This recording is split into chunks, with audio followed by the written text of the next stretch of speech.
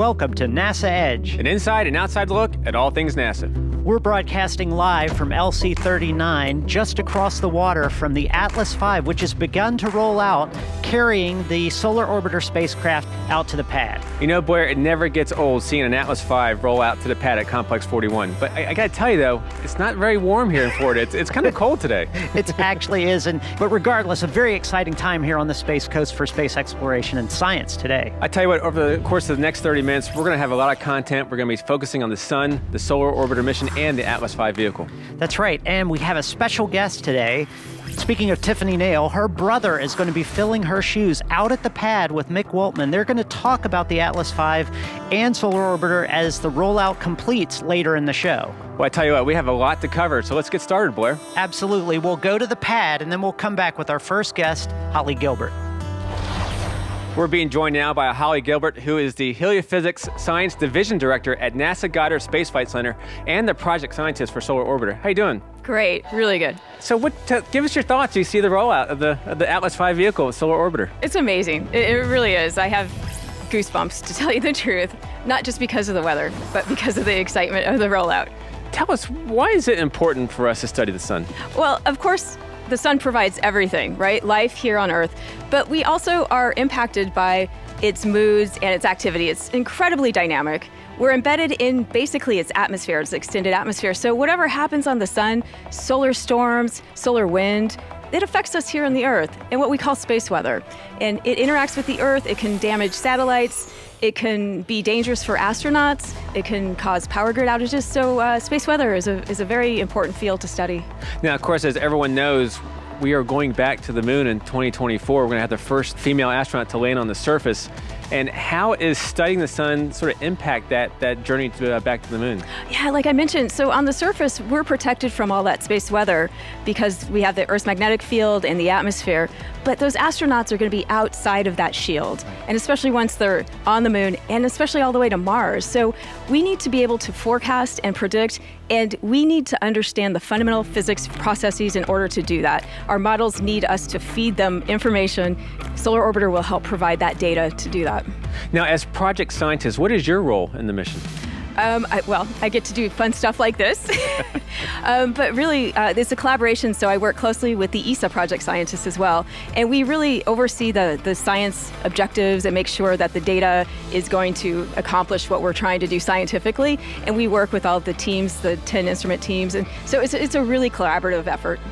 Now, you know, Blair had a chance to sit down and talk with Cesar Garcia, who is the project manager for Solar Orbiter for the European Space Agency. So let's learn more about the Solar Orbiter. Great. We're here at Astrotech Space Operation with European Space Agency project manager for the Solar Orbiter, Cesar Garcia. Cesar, thanks so much for being here today. Thanks you for having me. The first question I want to ask you is, tell us a little bit about the overall mission for Solar Orbiter. Okay, Solar Orbiter mission, as the name shows, it's a space mission that will orbit around the Sun in ways which we have not done before. We will be different in that we will be relatively close to the Sun, and we will also change the orbital plane so that we can observe the poles of the Sun. We will investigate also the solar wind and features close to the surface of the Sun. Then they will also look into the heliosphere, and we all live in the heliosphere of the Sun. And finally, they will investigate the reasons why we have this 11-year cycle and what drives the solar variability. Some of the instruments are going to be capturing images. What are those images going to look like?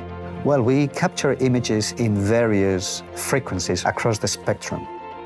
Normally, science instruments, or also Earth observation instruments, they don't take what we call white light pictures. We try to take pictures in a very small frequency band, and then we combine those various frequencies to create broad spectrum images.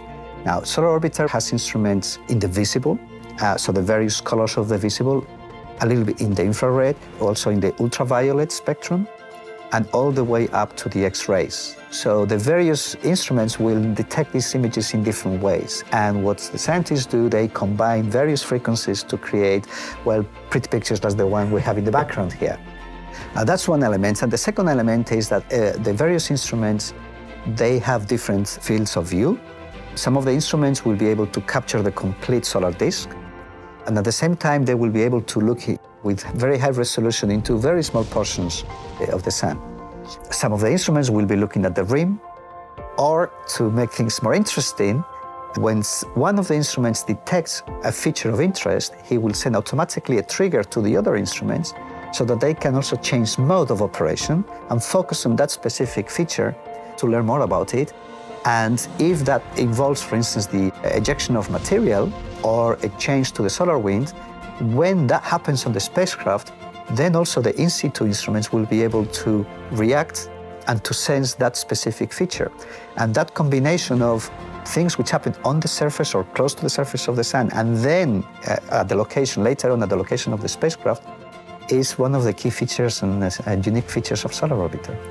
There are a lot of fascinating and important instruments on the spacecraft. If the scientists see something interesting during an observation, do they have the ability to adapt and sort of reorient to take a look at that interesting event?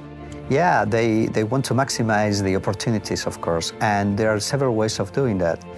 One way is something that we call the short-term planning, as opposed to long-term planning. Long-term planning is what the scientists do. They plan every instrument, every mode of operation, like 6 months in advance. However, every 24 hours, if they see a particular feature, or if there is a signal coming from a different space mission or from the ground, then they can change in very short time what the instruments will be doing in the next observation day.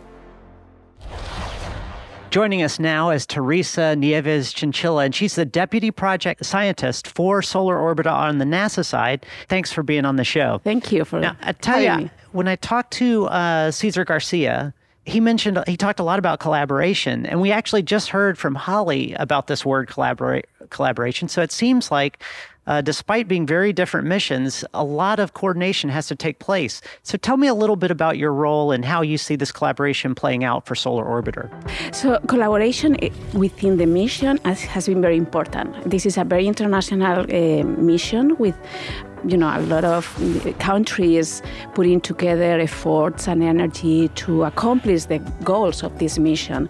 So we have also more collaborations. This is very important with, more missions for NASA like Parker or SDO stereo missions. They are very important in our field, and working together we can enhance the outcomes from each mission.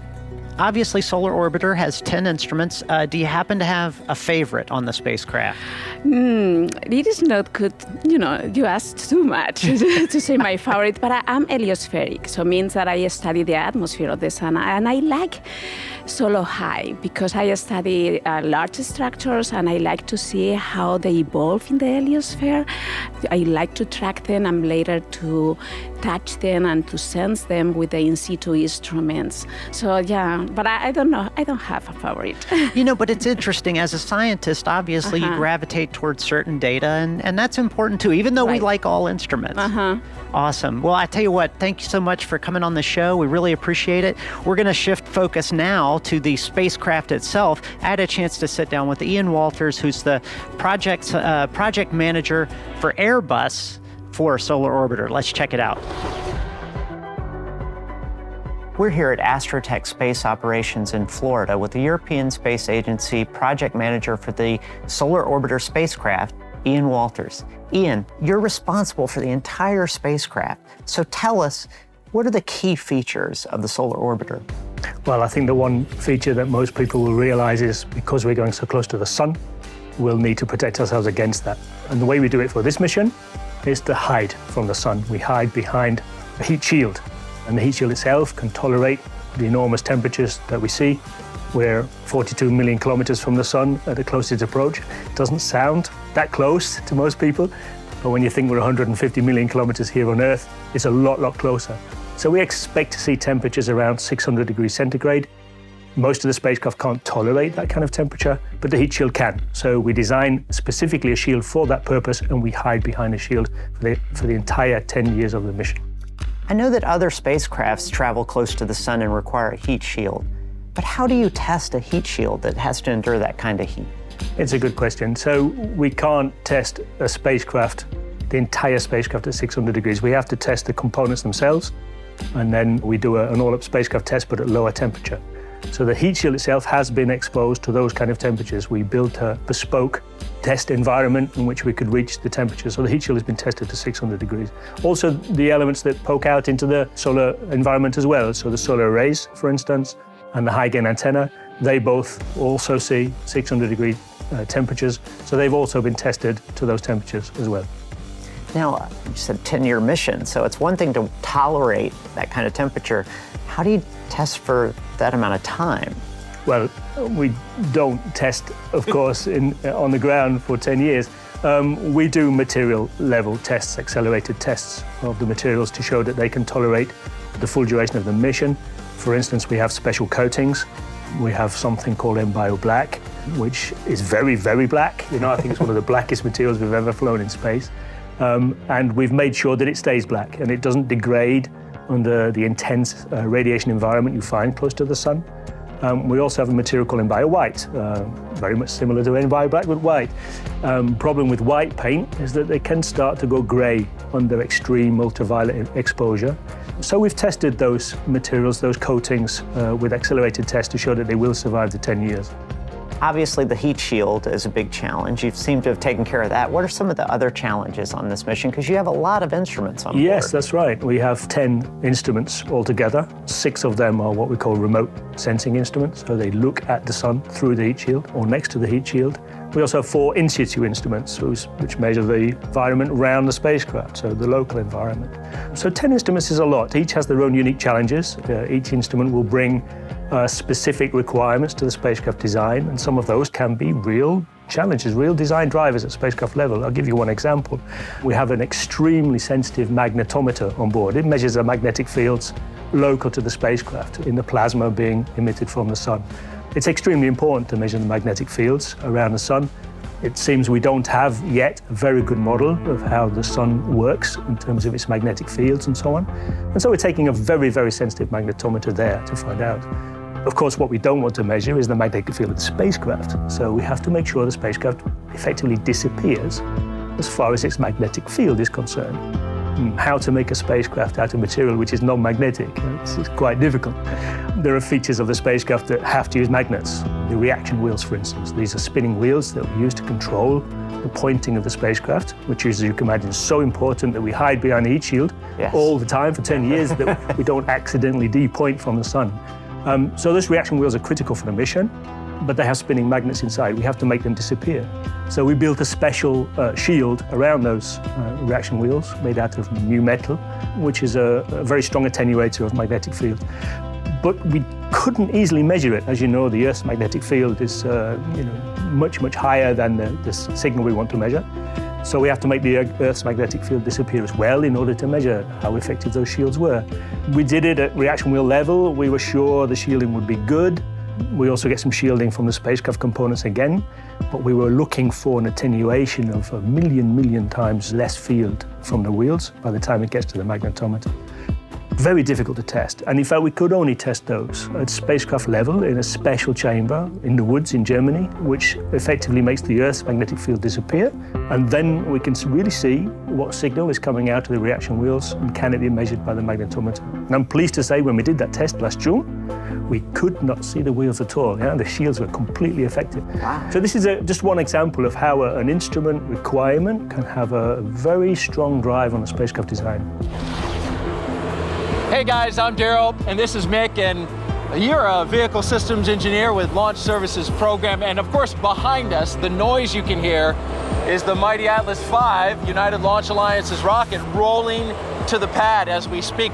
Mick, we're just about, 50, 60 feet away from this thing. It's impressive. Oh, it's very impressive, Daryl. Happy to be out here for Solar Orbiter. This is great access to be able to see roll to the pad today. The team has done a great job. They've been on time. Everything's looking good, and as you can see, we're just a few seconds away from getting that thing into Launch Complex 41 and prepared to get ready for tomorrow's launch. Tell me a little bit about the rollout. It started at around 10:15 this morning, and we had probably about 6 football field length trip from the vertical integration facility out here to the pad. Yeah, it does. The team started early this morning, got preps done inside the vertical integration facility, raising up decks. moving things, changing over the environmental control system from the tower, the VIF, to the mobile launch platform. Then they got rolled out of the pad, like you said, about 10:15. They rolled out of the VIF, started moving. Takes about 15 minutes for them to travel the 1,800 feet from the VIF to the pad. They travel just under 3 miles an hour once they get moving. Really impressive sight to see the mighty Atlas V rolling out here today. And now we're probably just about, what would you say, 60, 70 feet from being into the pad. Absolutely, we're very close to them getting everything put down and hooked back up. And when they get that hooked up, it kind of explain this, because what we're seeing behind us, you can see in the picture, are some railroad tugs that are pushing that mobile launch platform with a rocket on it and pulling its support systems behind it, right? How does it go into the pad there? Yeah, so the clean pad concept that ULA has for the Atlas V is they roll out of the VIF using tugs pushing the mobile launch platform, like you said. So they don't have a fixed umbilical tower or anything like that. It's a mobile launch platform. They get that moving down the tracks, and put behind the whole setup, they have their environmental control system on a trailer type thing.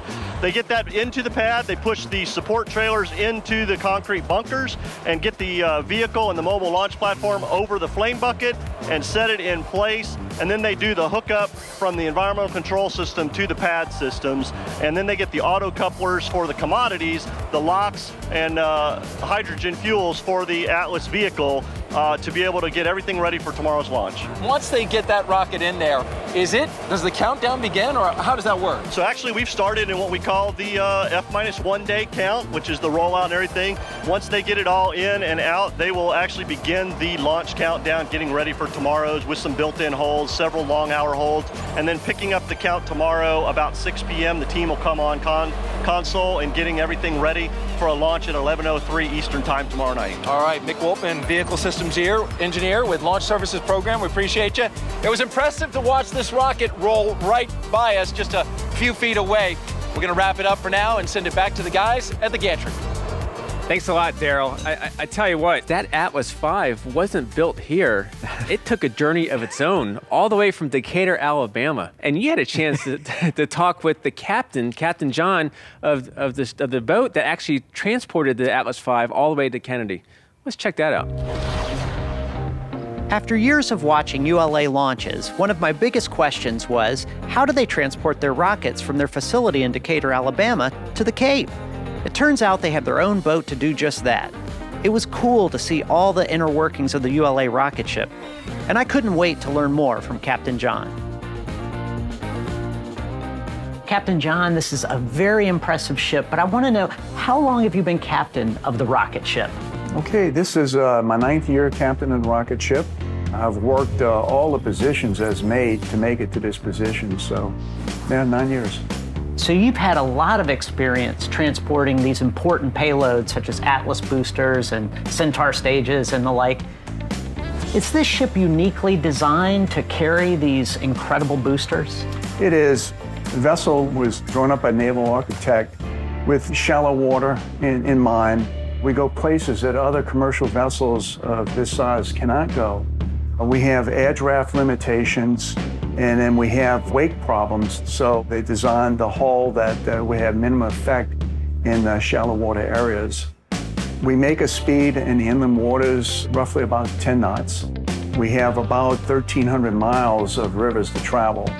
So there's challenges along the way with high river conditions and low river conditions, heavy currents and no currents. We always, in these river trips, we have to take these ever-changing circumstances into account, part of our passage plan. How do you account for these river changes? Does that affect when you can go pick up a booster, or? It's a very thorough process. We generate roughly about 30-40 page document of data that we expect from regulatory agencies, from the mariners that happen to be out there. They do reporting, it gets put into the local notice to mariners. We'll pull that information. We have a meeting with the crew before we sail, and we'll literally review 1,300 miles of river before we ever leave the dock. Wow, well, I guess that's important since you're carrying this incredible, important booster or rocket. You got to make sure it gets there safely. Sure, and we're all aware aboard the rocket ship of how valuable it is to get the flight hardware from Decatur, Alabama here to Cape Canaveral, Florida. So part of the passage planning, we take into account the value of the cargo, what we have. The weather routing is also very important out at sea. At times we'll have to weather route around a system in order to assure a good ride for the equipment and, of course, the crew. Do you ever weather route, say, to the point where you end up at an exotic tropical location like Cozumel or Jamaica or... I wish. Well, I mean, like, for safety. Well, seriously, we get into the deep part of the Gulf of Mexico, and usually we may just alter out maybe 50 to 100 miles. We can see things developing. Forecasting is really good compared to 40 years ago. You know, we keep in mind that we're very close to Cuba. If we're weather routing, that we have to keep that in mind. We have to, make sure that we're, keeping a safe space, from Cuba. What size crew do you have here on the rocket ship? We have a 16-man crew that's required by the billet set by the Coast Guard. When we're on the rivers, we expand somewhat. We have 2 river advisors. They basically are towboat pilots that have heavy tow experience. So we'll take them aboard and then have an 18-man crew. So as captain of the rocket ship, do you have to think differently based on the type of payload you're carrying, whether it's like a Delta II or a Delta versus an Atlas or anything of the sort? Yes, we do. The Delta is more robust. It's a boat down to the deck type of configuration. As opposed to the Atlas, Atlas will come on a trailer and will have chains. So you do have to take into account the method that we're securing the cargo. We want to avoid heavy rolling, so we may alter course and point up a little bit into the seas and alter that rolling and dampen it somewhat. So yes, we do have to take that into consideration. And what's your record on successfully delivering rockets? Are you like 20-0 or? We have a perfect record aboard the rocket ship. Just like the flight hardware itself that goes up, we have a perfect record here, and we do get the payload here on time. So you're basically undefeated. We are. I don't know the right number on it, but I could say that if we made voyage number 133, I made half of them. So I'd say I did about 70 trips. 70-0, that's almost that's top NBA record. Slam dunk. Yeah. That's great. I tell you what, we had a great show today. We learned a lot about Solar Orbiter, the sun, and of course the Atlas V vehicle. Let's take one last look at the pad. Looks like rollout is just about complete. What a sight to see. You're watching NASA Edge. An inside and outside look at all things NASA. I have spoken.